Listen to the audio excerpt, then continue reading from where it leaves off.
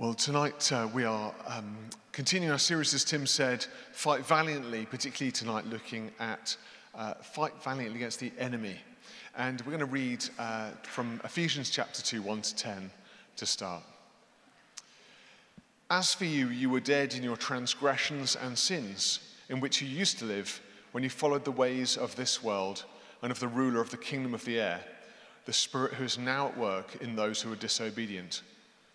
All of us also lived among them at one time, gratifying the cravings of our sinful nature and following its desires and thoughts. Like the rest, we were by nature objects of wrath. But because of his great love for us, God, who is rich in mercy, made us alive with Christ, even when we were dead in transgressions. It is by grace that you have been saved. And God raised us up with Christ and seated us with him in the heavenly realms in Christ Jesus, in order that in the coming age he might show the incomparable richness of his grace expressed in his kindness to us in Christ Jesus. For it is by grace that you've been saved through faith. This is not of yourself.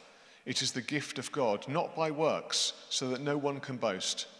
For we are God's workmanship, created in Christ Jesus to do good works, which God prepared in advance for us to do. Well, Lord, we want to pray tonight for you to bring revelation through your word and by your spirit, and for your protection over us as we engage with these difficult and challenging matters. In Jesus' name, amen. Mike Stickle was writing on his personal blog, and this is what he published. I would like to proudly announce that I am currently under new management. That's right, Mike Stickle is now being run by a new dedicated team of fantastic, experienced and driven managers. This new management team would like to take this opportunity to thank everyone involved in the seamless transition. The previous management did a terrific job. We're going to improve on what they've done and open up some new avenues of growth. It's a bold thing to post, to tell everyone that, you are now under new management. It's all good. It's all change in the product of Mike Stickle. I love this idea. I could, hire a team of new managers to represent Will van der Hart. The old Will van der Hart, I apologize for all the ways in which he's let you down, all of his failures and faults. I've appointed a new fantastic team of strategists and managers, a PR company who are going to rejuvenate and revitalize my life and transform it for a new PR campaign of Will van der Hart is great, and you're all going to believe it. Of course you won't. The reality is that we all love the idea of being under new management, not under God's management, just under kind of new management that we've employed in order that we would do better and look better and feel better generally, because ultimately that is our ambition. But this idea, Mike Stickle's idea, is right at the very beginning of Scripture. It's right there, posted in Genesis chapter 3, the fall of man. What does Adam and Eve want? What do they want? What appeals to them in the deceit that they first experience? It's not the apple. Forget the apple. It's just a symbol. The apple is not important. What does the apple represent? What does the enemy, what does the devil suggest it's all about? Well, it's about something much more significant than a nice, juicy apple. It's about this idea that equality with God is something to be gained. That somehow attainment and knowledge and wisdom and self-improvement could be yours aside from the idea of God. The enemy says straight away, surely God did not say. Just that little idea that actually, surely God's holding something back from you. Surely, actually, there's a way of self-improvement aside from God. Now, when we think about spiritual warfare, we're often thinking about something which isn't spiritual warfare. And I would suggest to you that actually many of the core tenets of spiritual warfare today, something we're talking about in this talk, are actually very subtle and very entrenched in the way in which we live, so much so that they are not deemed to be spiritual warfare at all. Many of them are deemed to be actually quite good things that we should probably lend our ear to. If we go back again to that Genesis story, we sort of say, I kind of get Adam and Eve's desire for self-improvement, quality with God, something to be gained, and actually knowledge is a good thing to attain to as well. And I kind of sympathize with them. I get it. But this is if you like, this merry-go-round that we've been on ever since. This idea that actually we can live aside from God as the kind of core tenet of spiritual warfare. And let's think a little bit, but I need a couple of volunteers who's going to come up and help me. Someone, that's terrible, isn't it? Yes, go on, Fiona, thank you so much. Someone else. Yeah, go on. Perfect, thanks, Lee. Right, Luke, why don't you come first? Choose what appeals to you. If you had to fight a battle, what appeals to you most on my table of death? The axe. Wonderful. You stand there with the axe. Fiona, what appeals to you most on my table of death? Great. We need a couple more volunteers. This is too much fun to miss. Who else is going to come out? Come on, run up and help me with my table of death. Yes, go on, Eleanor. Thank you. We could do with a couple more. Yeah, Eleanor, what appeals to you on my table of death? Go on. Yeah, sensible. Okay. One last person. Go on. Yeah, Alex, come on. Yeah, come on, TM. You can choose something as well. What do you fancy?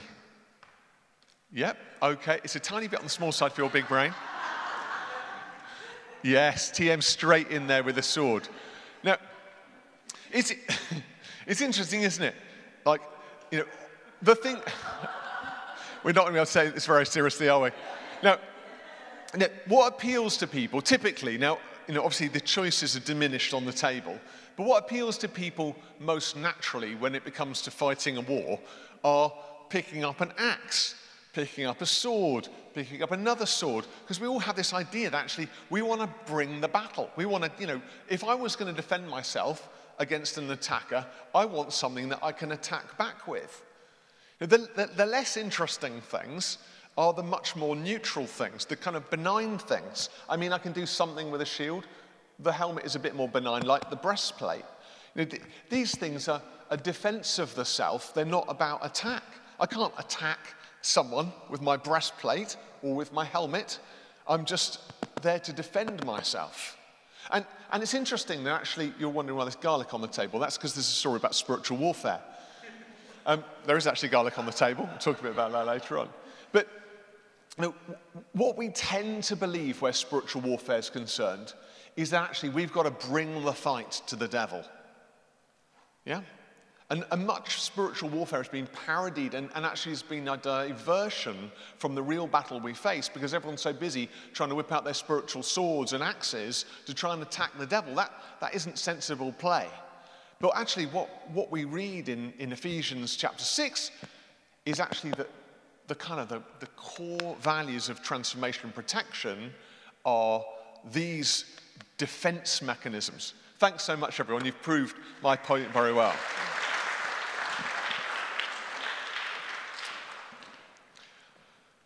When we're thinking about spiritual warfare, I want you to think about this in the natural. And when I say the natural, what I want you to think about is the fact that spiritual battles and spiritual warfare are part of what is natural to you because you live in a world order which is spiritual as well as physical. Now, it's really interesting doing a talk about spiritual warfare because in my head, when I'm saying these things, I'm thinking all these people think I'm completely loopy. That you're all sitting there going, oh, wow, this is really risky. Is this recorded? Can I share this with my friends? This is quite an odd talk. But actually, when we go back into the kind of world order idea, what we recognize is actually that everything is spiritual as well as physical. And so what we're describing here is something that needs to become normative in our spiritual language rather than a parody of. And actually, I believe that the enemy, call him what you will, the devil, Satan, loves the idea of Halloween because it actually closets the spiritual negativity that he carries into one evening of the year and spooky pumpkins and ghosts and ghouls, which really aren't that scary. And so somehow we identify the spiritual stuff as a bit of a parody of itself. It's a bit of harmless fun. It's these spooky ghosts and skeletons. Now, Tim and I, the other clergy, in our role, we deal with death. And actually, death and dead bodies is not as scary as you think it is. Like, it's painful and it's sad sometimes and it's wounding and it makes your heart ache. But I don't ever feel afraid. I don't know about you, Tim. Tim doesn't ever feel afraid. I never feel afraid.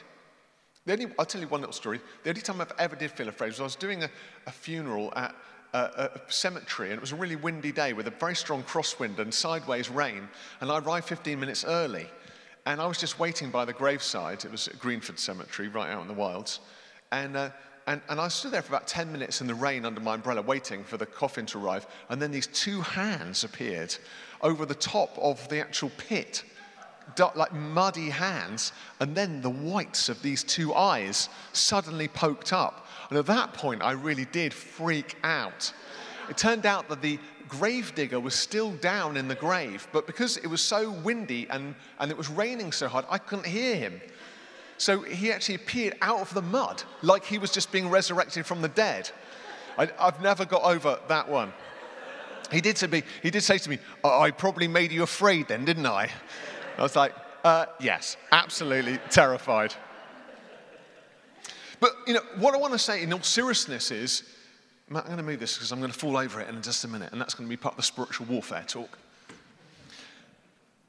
What I want to sort of help you to see is how a parody of evil is part of the plan of evil. If you make evil look kind of ridiculous, you suggest that evil doesn't exist. But actually, if you can see evil, if you like, in the normal worldview and say evil exists and actually we're spiritual beings, suddenly you go, actually, spiritual warfare doesn't look like me kind of charging around, making kind of cross signs at everyone and trying to command the devil to flee. When it comes to this kind of journey of understanding, in fact, that work is a lot of what the enemy, again, wants us to engage with. I was part of a very, very charismatic community in my early 20s, and there were a lot of people involved in spiritual warfare of old, and some of you who are a little older might remember some of the Neil T. Anderson ministries, bondage breakers, this kind of idea, of kind of going around stronghold breakers, and there was all these special prayers you would pray. And my leader at the time, who was very, very wise, we actually did deal with some really difficult things in the life of the church. He said to me, Will, never focus on decreasing the darkness, only focus on increasing the light. He said, if the devil can't stop you doing what he wants you to do, he will get you to do a whole lot more of it. And I found that information really, really helpful in my Christian ministry, because what I've noticed as someone who specializes in mental and emotional health is that many of the people who are running around kind of doing this all the time went on to have some quite significant mental and emotional breakdowns. And I'm not correlating mental health with the spiritual dynamic at all, but what I'm saying is that if that becomes our narrative spiritually, often we begin to see the enemy behind every bush and every tree. And actually, again, that is a kind of deception that can lead us down a path away from those things that God has called us to do. Because this is all about living in confidence for what God has already done. You see, what the enemy wants you to believe is that actually the enemy hasn't actually lost. The enemy wants to deceive you. There's two ways in which we understand the enemy in Scripture. He's the father of lies, is the most important one. He's the deceiver. And he's also the accuser. So what the enemy tends to do is, number one, he tends to deceive you or tell you lies. Number two, he accuses you and says you're not worthy of the love of God.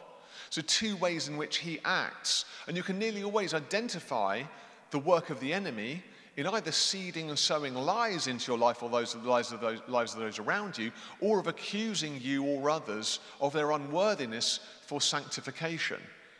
Now, I reckon every single one of you will be able to acknowledge spiritual warfare in your own life just by that very diagnostic. Have you believed lies about yourself or about others which have been divisive or destructive?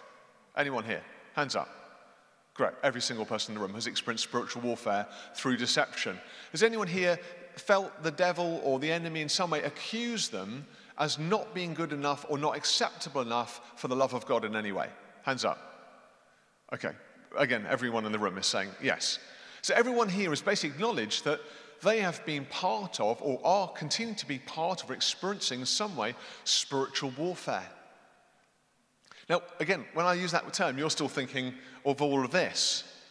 But what I've just said to you is you're already experiencing this as part of your daily journey, and this is normative for Christians. In fact, it's normative for the world. The difference between those in the world and those in the church, those in the world are experiencing spiritual warfare that they can't identify, and those in the church are experiencing spiritual warfare that they can identify. The only difference between the two of us is actually illumination. It's perspective. This is not something that's specific to you or specific to them or even specific to us as priests. It's specific to everyone because right at the beginning of the life in the world was the Spirit and was the enemy. So these two things, these two warring realities continue on. So in Ephesians 2, verse 1 to 3, effectively, what Paul is saying out the outlet is, as for you, you were dead in your transgressions and sins in which you used to live. So the outset here Paul's describing is a state of spiritual being, which is spiritual death. Now, again, it sounds so radical and so kind of overwhelming. It's like, what do you mean, Paul? What are you describing? Now, he was talking here in the tense of the present and continuous, which is not, is not you were dead, or even that you are dead. It's that you are dead and you're continuing to be dead. There's a kind of present and continuous way of working. In Romans 7:24, he says, "Wretched man that I am, who will set me free from this body of death?"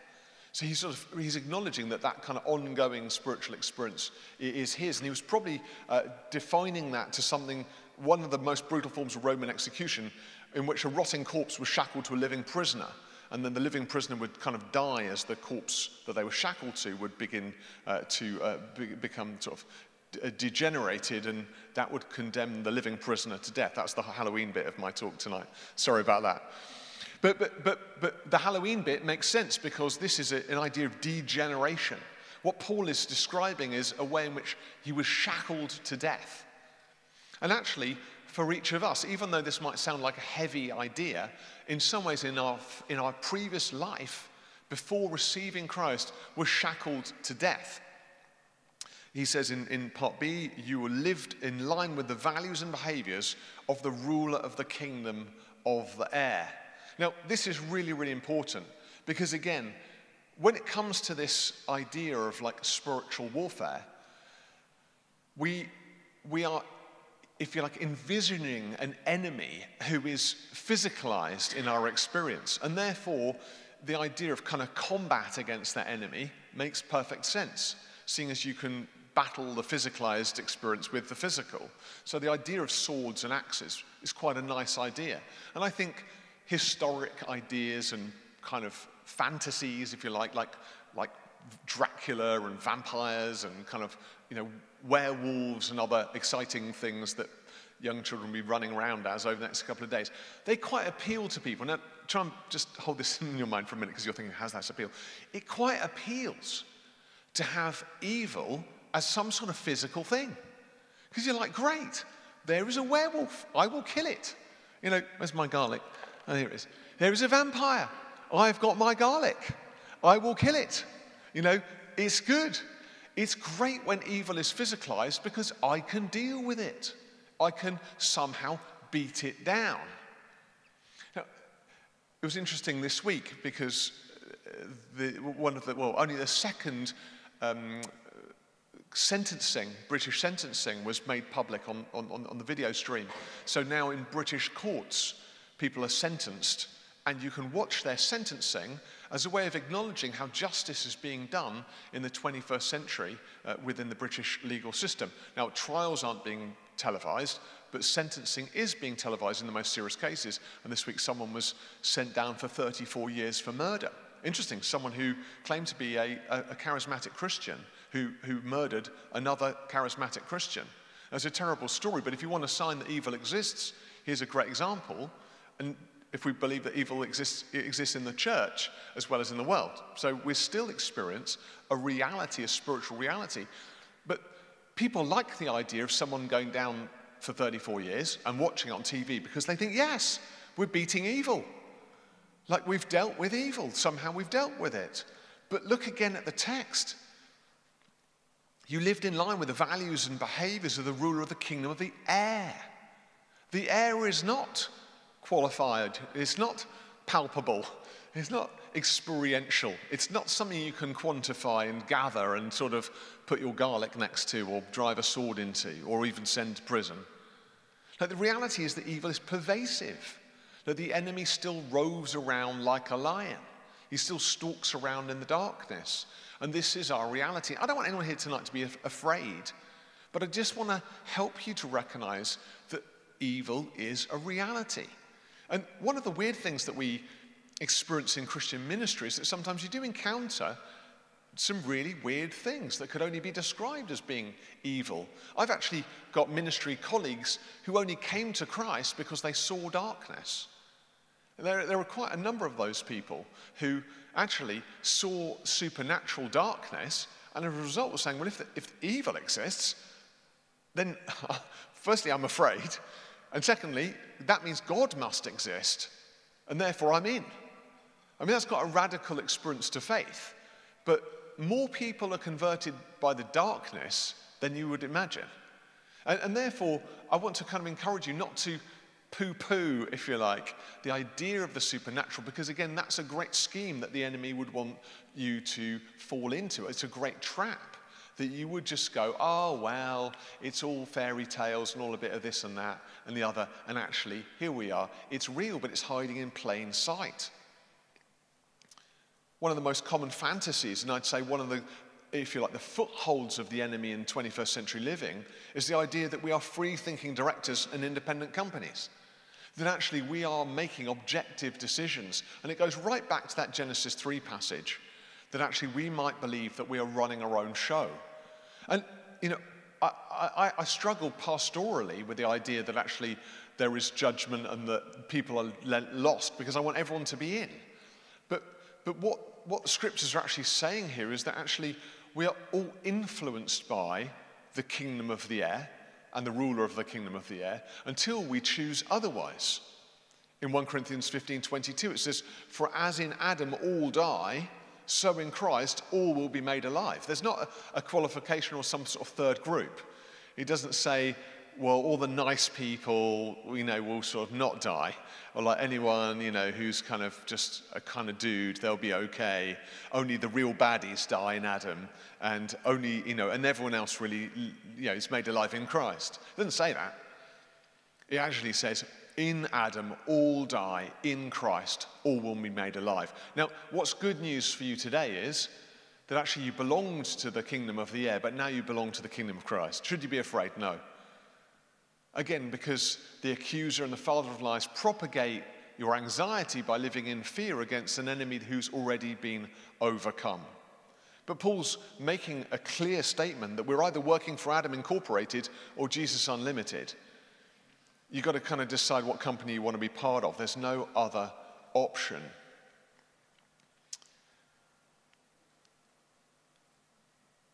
In verse 3, I think, you know, sort of Paul is referencing here what life looked like. All of us also lived among them at one time. And this isn't like a kind of annoying Christianese, like let's like be really rude about everyone else, like they're a sort of, oh, all of us lived amongst them, like, you know, we were better than they were. What Paul's saying is we're all part of the same family at one time. We all live like this, gratifying the cravings of our sinful nature and following its desires and thoughts. Like the rest, like everyone else, we were by nature objects of wrath. Now, Paul tends to use language around the outworking of behaviors. Like, you know, he uses a lot of sexual language around desires, and he uses lots of kind of language around behaviors. What he's saying is, look, here is evidence of our lostness. But evidence of our lostness is not the qualifying factor. Our lostness existed before the evidence of our lostness. Again, this is the kind of myth that good people kind of just will be fine. These are symptoms of our lostness, and those symptoms stick around even when our disease is gone. We fight those battles every day. But Paul's not wanting us to think, oh, well, you know, we used to do good behavior, we used to do bad behavior, so we were baddies, but now we do good behavior, so we're goodies. That's not it. What he's saying is, we were objects of God's wrath, we were living out these bad behaviors as a sign of our symptomology, how we were. But now, our symptomology has changed because we belong to Christ, but we still can fall into behaviors which are reminiscent of our old lives. So that's how we were living. The bailiffs were coming and they were not happy. We were objects of God's wrath. And I've got to say, I grew up in a church which made me feel like God was just angry all the time. And that wasn't really healthy at all, because God was angry with everyone. We wouldn't sign up to the Evangelical Alliance because they were all going to hell too. There was only about 3 people who were actually going to heaven. I'm not sure who they were. I definitely wasn't one of them. And it was like the smallest group of heaven occupiers ever. Like, if they could have divided the church into other smaller churches, like, they would have got down to probably just one person who was like writing all the tweets. Anyway, but that isn't how God works. What we're saying is, basically, if there were these 2 camps, if there's this kingdom of the air and the kingdom of Christ, and we were in the kingdom of the air, we were objects of God's wrath. So we're basically on the wrong team. But if we're in Christ, we're not objects of God's wrath, because actually we are one with God's Son, Jesus. And so what I want to say to you about spiritual warfare is not about picking up your sword and running around after the devil. Spiritual warfare is about identifying and reaffirming your true nature as a son or daughter of Christ.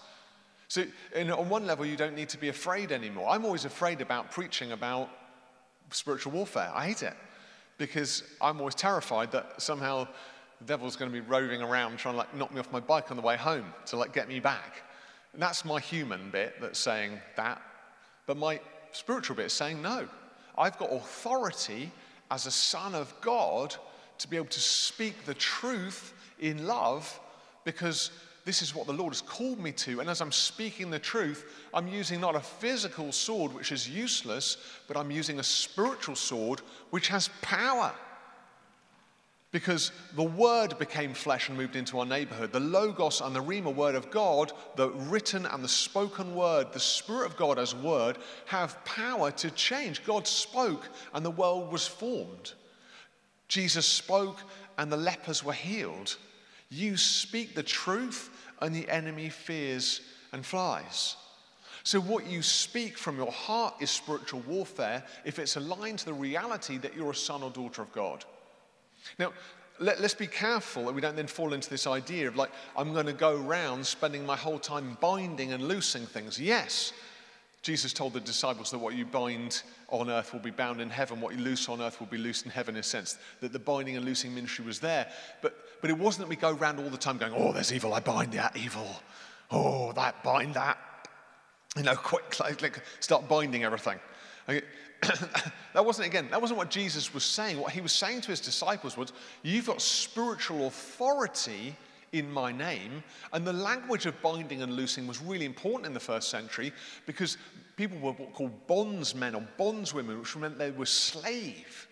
And their bonds tied them, but they could be liberated from their bonds in the public square and set free. So if you were a slave, you might be bound, even though you were never going to run away, but your bonds were a sign of your slavery. So if you're selling slaves, you bound your slaves, even if they were good slaves who wouldn't run off, because actually it was a sign of their slavery. And if you freed them from their bonds, they were liberated and they were free men or women. So if you were a bondsman or a bondswoman, you were bonded. And if you were a liberated man or woman, you were liberated. So as you express binding and loosing in life, you express your loosing, your freedom, by reaffirming your identity as a son or daughter of God. What you're saying is, I cannot be bound because I'm loosed by Christ. I'm no longer an object of God's wrath. Now, Rob and I wrote the guilt book because we recognize that many, many people in the church were just wandering around saying, I'm not subject to wrath, I'm a child of God, and yet in their heart they were still bound by guilt and shame. And they were wandering around with their arms tied. And what they were struggling with was this idea that I feel badly, therefore I must be bad. But guilt and shame are not a great identifier of what truth is. Remember, if the enemy is speaking accusations and lies into your life, he'll remind you of all the reasons why you're not a son of God. But does that mean you're not a son of God? No. It just means that you're subject to spiritual warfare. So when you hear those words, break the bonds by reaffirming the claim that Christ has over your life. No, I rebuke that. I am a daughter, I am a son of God. One of the great ways in which we live in slavery in the church is by doing good works. Now, these aren't the good works that Paul's talking about at the end of this passage. These are any works which will get us any affirmation in the public square. It's like, if I just did the sound brilliantly, then I'd be in. If I could put out the chairs perfectly, then Jesus would love me.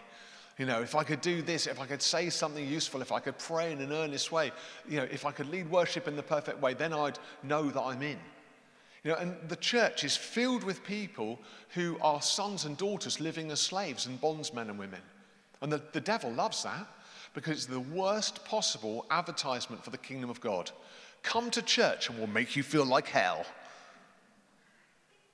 It is the litmus test of the lies of the enemy that the people in the church, rather than living with free joy and love, are bound in shame and death.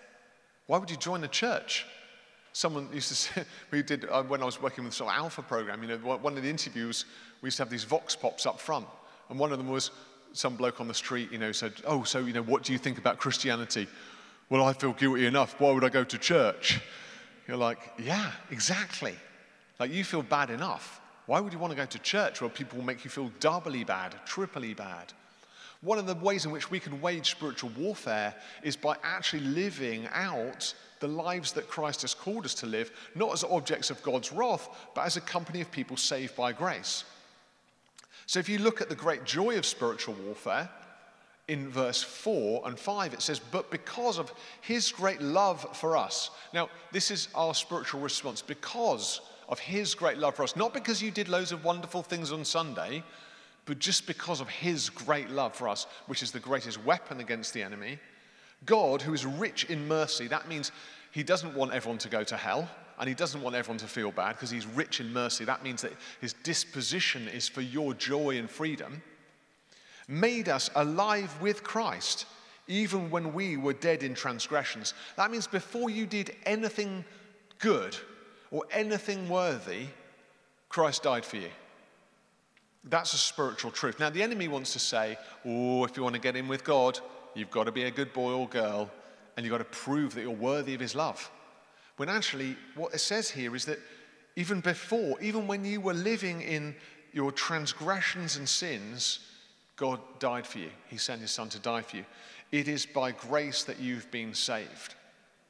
So Paul is reaffirming the core tenets of spiritual victory, which is ultimately that spiritual victory is God's victory.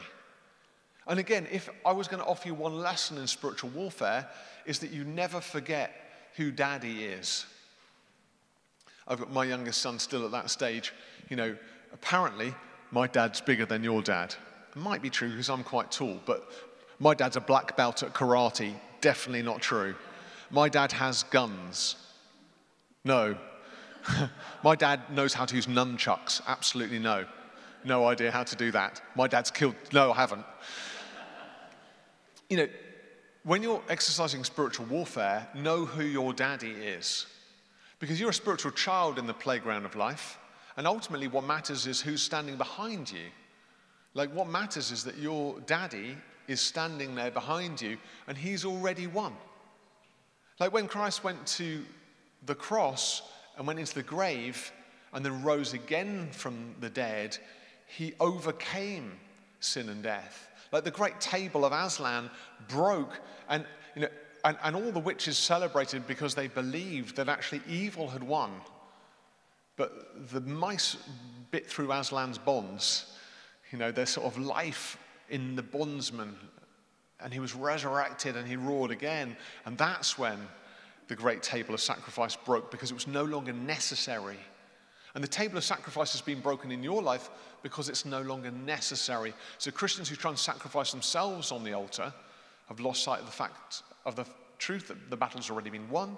Christus Victor, and actually your Christian life is not about sacrificing yourself for victory, but standing in the stead of the one who's already done that work for you. That's why it's Christian freedom. That's why you're no longer bound to the account which was yours before, when you were lost in your transgressions and sins. This all makes sense, right? Am I not making sense? Does it make sense? Okay, it's making sense, great. I'm enjoying this topic now because it's like, I feel like I'm just reaffirming all the things that I know are true, which is great because truth is freedom, right? So when we can root ourselves in the scriptures and go, actually, this is what God is saying, it's actually amazing.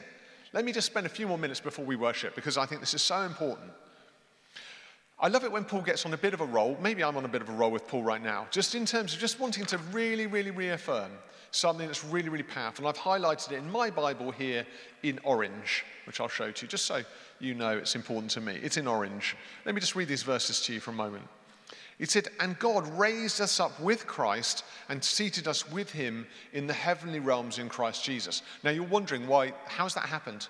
Well, it's happened in the sense that you are, if you like, hidden in Christ. And Christ is seated with God at the right hand of the Father right now. So if you're like, there is a place for you. There's a lot, Jesus describes it in many different ways. There is a mansion for you. There is a place at the table for you. You're welcome. There's like an imprint in heaven of you, which you will inhabit when you die on earth. And you are no longer just terrestrial beings, you are celestial beings. You know, Tim was just praying for the saints, or not praying for the saints, but praying with the saints. And we have that, Paul uses a phrase, being wrapped up in a cloud of witnesses, this idea that we're together with a great cloud of witnesses of those who are already wrapped up in the heavenly realms. Now you are already welcome and you have a seat at the table which you will inhabit. And that's why death doesn't really, early death is horrible, but actually death in older age is a welcome transition from our terrestrial being to our celestial being. And that can sound crazy, but it's not that crazy when you recognize that we are spiritual as well as physical. And if we're spiritual as well as physical, where does our spirit go when our physical bit dies? It all makes perfect sense, right? And again, Tim and I have seen dead bodies within transition of 30 seconds or less. And we will both attest to the fact that something has manifestly changed. It's not 21 grams. No one gets out a set of scales to work that out. That's not what a soul weighs. But we can tell you right now that actually there is a manifest change between living and dying, which is visible and absolutely supernatural. You only need to see death a few times to know that that's the case. In which case, what I'm saying to you hopefully makes perfect sense. And God raised us up with Christ and seated us with him in the heavenly realms in Christ Jesus, in order that in the coming age he might show the incomparable richness of his grace expressed in his kindness to us in Christ Jesus. For it's by grace that you've been saved through faith, and this is not from yourself, it's a gift of God, not by works, so no one can boast, because that's a waste of time. For we are God's workmanship, created in Christ Jesus to do good works which God has prepared in advance for us to do. The final thing I want to say about spiritual warfare is you work out spiritual warfare not by decreasing darkness, but by increasing light. That means every time you enact the works that God has created for you to do, you are fighting a spiritual battle and expressing spiritual victory. So as long as the church is lost trying to get off to and fight the ghouls and not busy loving the poor, serving our neighbors, blessing the addicts, supporting the homeless, feeding poor families who are struggling right now, praying for our colleagues at work who don't yet know Jesus, stacking the chairs at the end of a Sunday night service, whatever it is, if we're not doing those things because we're busy over here, fighting the enemy, we are missing out on one of the core tenets of what spiritual victory really looks like. Now, what the enemy wants us to do is get us fighting in a corner against shadows we cannot fight. But what Christ wants us to do is rise up as a church and demonstrate what his love really looks like. If you can turn on the lights, darkness has got no place in the room. And you're all lights. Paul said that you are shining like stars in the universe, dispelling the darkness. That is your spiritual mandate, and that is your spiritual opportunity to wage spiritual warfare against an enemy that still exists in the world around us. How are you going to shine like stars in the universe this week, demonstrating that love, that freedom, that identity that's already yours? And how can you live in those pews, whatever you want to call them, in a way that manifests your right, your authority, and your identity? I would love you to languish in those chairs Or in this building, like this is your front room, not like this is a place where you need to come and perform in order that God loves you. God already loves you. Come here owning the space, living in this center of worship as someone who fully identifies with the reality of what you are, rather than coming here with an impoverished spirit that says, oh, maybe God will love me, maybe he won't. Come here ready to fight a battle that's already been won and exercise an authority that is already yours in Christ Jesus. Matt, why don't you come and lead us in some worship? I'd love you to stand. We've got, I've stolen some time from the band, I'm sorry. I'd love you to, I think we need to stand, we need to sort of exercise our spiritual authority in Christ Jesus in different ways. I think we're going to have some prayer ministry over here. And it might be that you feel particularly spiritually oppressed in some way, and that can be a reality. Maybe you feel that there is a history of spiritual oppression in your family, you want breakthrough. It might be that you've encountered things that have really disturbed you in your spirit. We should still pray for those things. So come and receive prayer. But it might also be that you just want to be like, yes, I want to stand in that identity. I want to shine brightly. I want to exercise spiritual authority. We also want to pray for you. So I'm going to pray. I'm going to just leave a little space for a moment. We're going to sing some worship, but this isn't a time just to lock out and go, oh, right now I'm worshiping. This is a time when you're going to say, actually, what does this mean to exercise this ministry of spiritual warfare? Jesus, we just acknowledge right now that we were lost in our transgressions and sins, but we are no longer lost. We have been found. And we identify 100% as sons and daughters of God. We know we still experience the echoes of our old life, but we live wholly in this new life that you've given to us. And we want to pray that you banish fear in this area of spiritual warfare. Help us to recognize that the battle has already been won, and help us to live in the truth that we are already wrapped up with you in the heavenly realms. Give us a new confidence to live the life that you've called us to, the life you've already given us. Would you come, Holy Spirit, and just move amongst us right now? Fill us, restore us, give us a new spiritual vision and truth. Help us to just live with confidence in these dark days.